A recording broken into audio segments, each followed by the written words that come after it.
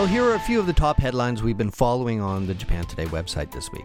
Former Nissan chairman Carlos Ghosn walked out of a detention center for a second time late on Thursday. Freed on 500 million yen bail, which is close to $5 million after agreeing to curbs on contacting his wife as he awaits trial on financial misconduct charges. And Japanese scientists have succeeded in creating what they call the first ever artificial crater on an asteroid. This announcement comes after the Hayabusa 2 probe fired an explosive device at the Ryugu asteroid earlier this month to blast a crater in the surface and scoop up material. They're aiming to reveal more about the origins of life on Earth. In politics, Japanese Prime Minister Shinzo Abe on Thursday asked the leaders of 3 Central European countries for help in its long dispute with North Korea over the abductions of Japanese citizens decades ago. Abe met the prime ministers of Slovakia, the Czech Republic, and Poland, and Hungary's finance minister at the Japan-EU summit in Brussels. And the main building of the Hiroshima Peace Memorial Museum, a very important piece of history here in Japan, reopened Thursday after undergoing a 2-year renovation, with some additional photos and victims' belongings put on display. Themed the reality of the atomic bombing, this reopened building focuses on using personal items to introduce the lives of some of the individuals who fell victim to the U.S. atomic bombing in 1945.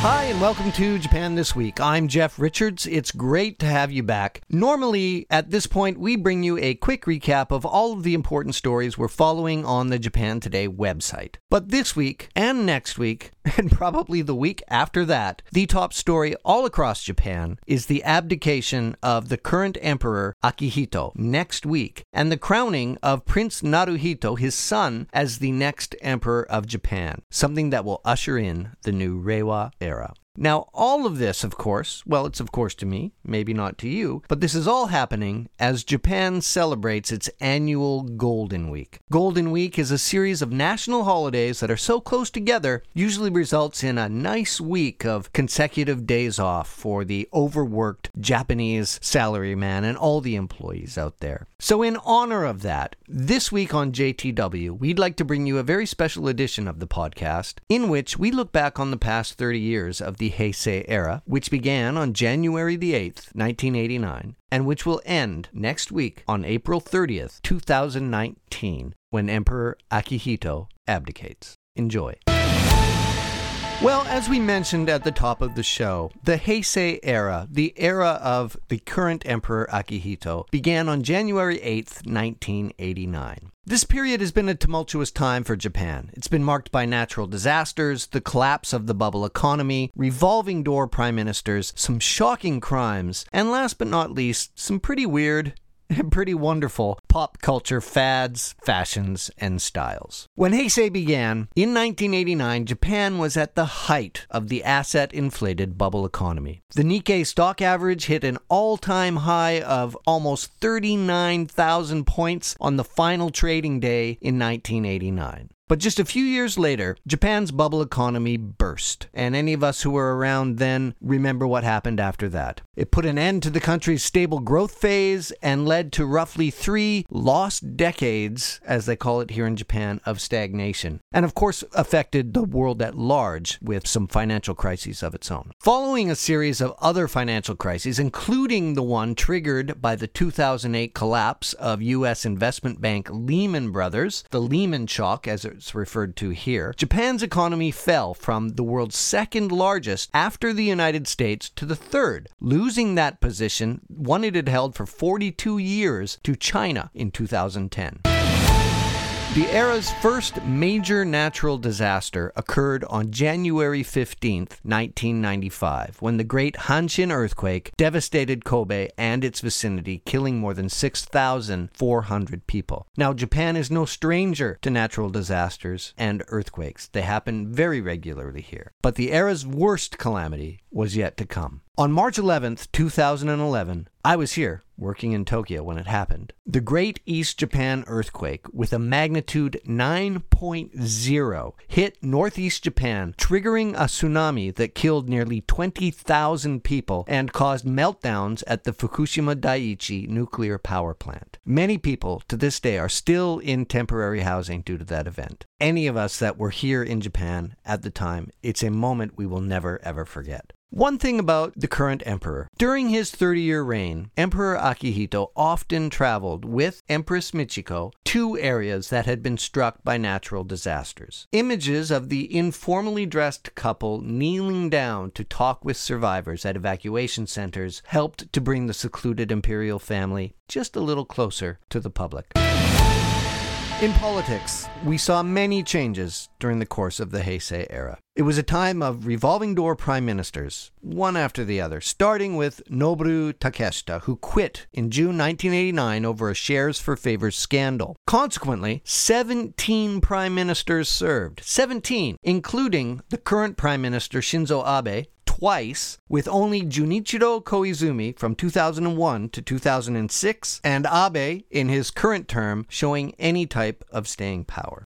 The long-ruling conservative Liberal Democratic Party, the LDP, which was formed in 1955, was briefly ousted in 1993 but returned in an alliance with socialists the next year. In 2009, the LDP was toppled again by the Democratic Party of Japan, whose rocky rule under 3 premiers ended when Abe led the LDP back to power in 2012. And his much-touted Abenomics has not resulted in higher wages, and the country faces many problems such as declining birth rate, shrinking workforces, and spiraling health and welfare costs. There were also rumbles over Japan's constitution. In 1991, Japan, which is constrained by a pacifist post-war constitution instituted by the United States, sent cash but no troops to the first Gulf War conflict.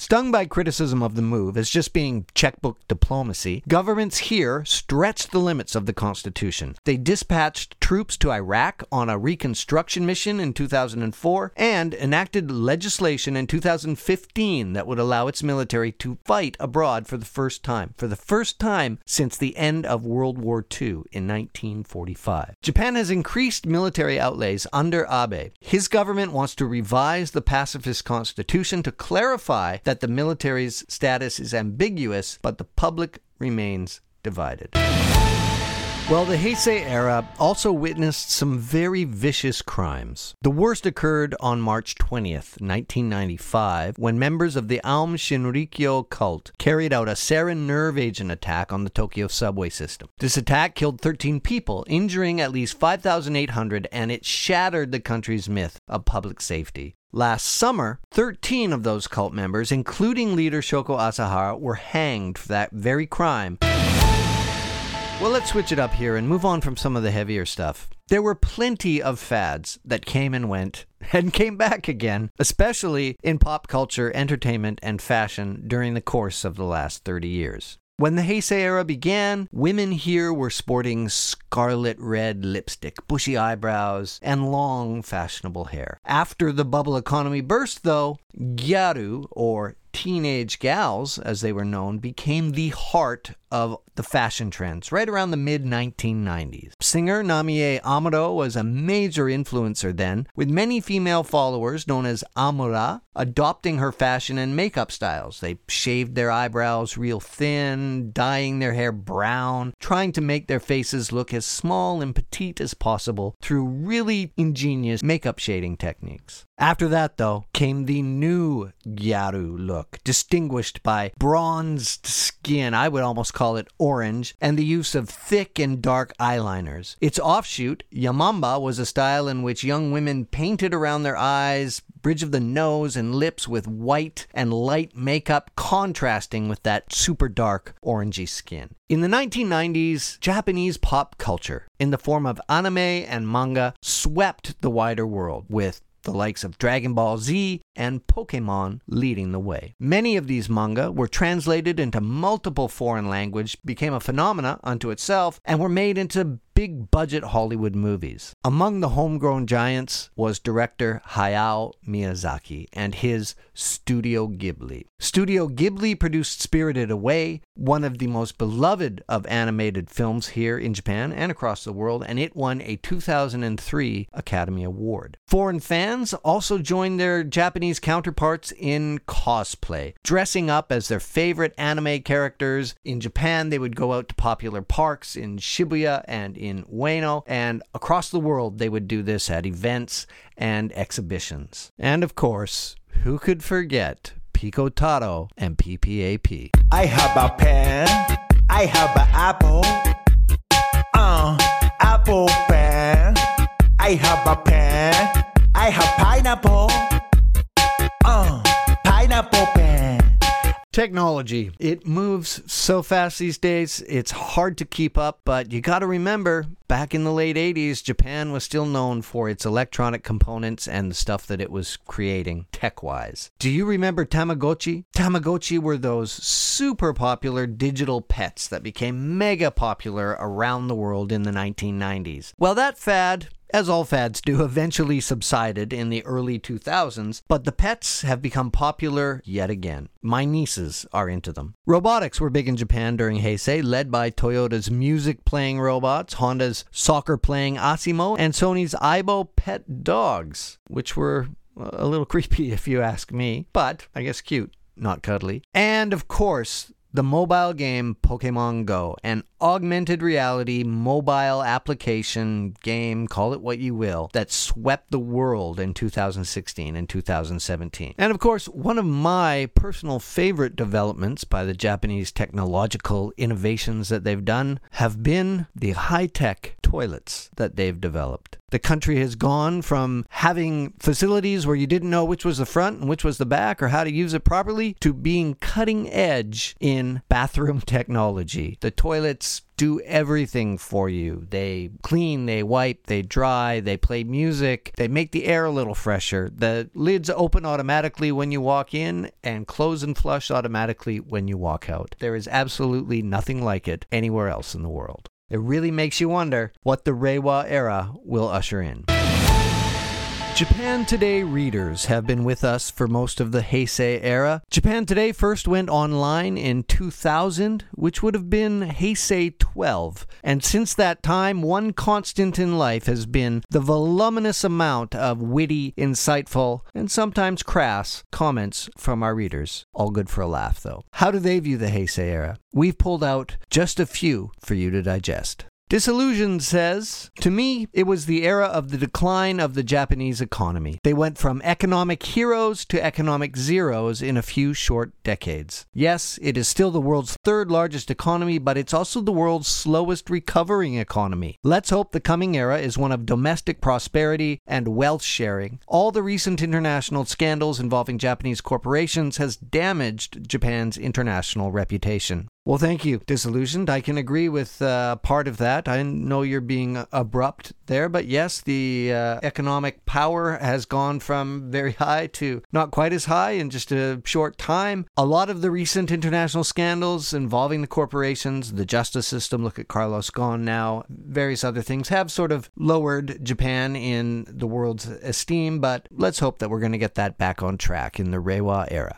X-Res regards the Heisei period as one of economic, social, and moral decline of Japan, along with declining world influence. The only rise has been that of an ugly nationalism. I hear what you're saying, X-Res. I think we've seen an ugly rise of nationalism all across the world right now. It's probably got a lot to do with weaker, poorer segments of society feeling a little disenfranchised, and the top echelon of society feeling just that much more powerful and unique. Maybe we can turn this around. We've got a new era ahead of us, so let's see if we can do something positive with it. Transparent points out, "No nation is perfect, but Japan was one of the best places to visit and live during the Heisei era. I don't care for the current nationalistic government of Abe, but that is what usually happens when the populace of a country feel neglected and abused. They turn to nationalism."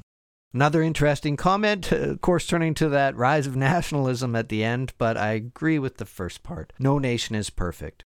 Reckless believes the entire country is entering a midlife crisis with the median age about 47. This is a period of angst and recognition of declining power and influence, but maybe more stability and serenity. This trend will only continue and accelerate. Great comment, Reckless. I think that's a really good analogy. And for our final comment, something a little more closer to home, something a little more personal, as Trinklets 2 looks at the era from her own personal point of view. Got married to a Japanese man, gave birth to a son who's now 28, got divorced, got widowed, got a job, I'm now jobless. So much learning, and I must thank all those years. And right now, just before my birthday, and just before the Heisei era ends, wishing to have new, gainful employment with no discrimination at all. Wow, well, I think that quite sums things up. It's fairly sentimental, a lot like this past Heisei era. Happiness, birth, endings, more endings, trying new things, losing those things, and getting them all back. That's kind of how we do it. Well, I thank you. I thank the commenters for their insight. A lot to digest there, and a lot to reflect on, too. This has been a very generational time in Japan, living through this change into quite literally and officially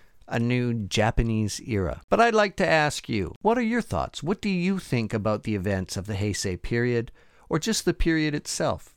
What do you think of the new era that's coming, Reiwa, and what do you think it has in store for the country, the new emperor, and Japan's wonderful people? Send us an email to podcast@japantoday.com, and please let us know your thoughts. I'd love to hear them.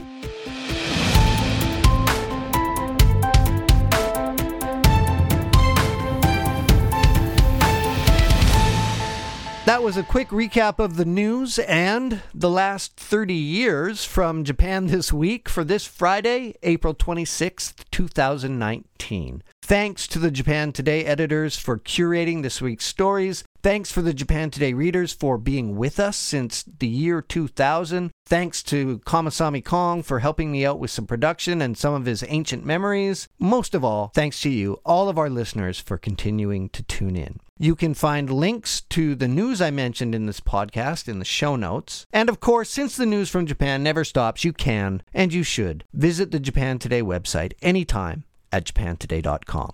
You can also follow us on Twitter at @JapanToday for all of the breaking stories, or even check us out on Instagram at the handle Japan Today News. If you'd like to tweet at me directly, send something out. I'm at Jeff W. Richards. Ask me a question, call me on my fax, do whatever you need to do. Help us out, won't you, by sharing the JTW podcast with your friends or others who are interested in current events here. And hey, why don't you leave us a rating or a review on Apple Podcasts? That would certainly help us out and get us set up for the next 30 years. Thanks. From the Japan Today newsroom at G+ Media in Tokyo, I'm Jeff Richards, and join us again in the next era on May 10th with a quick recap of Japan's biggest and smallest stories. Sayonara, folks.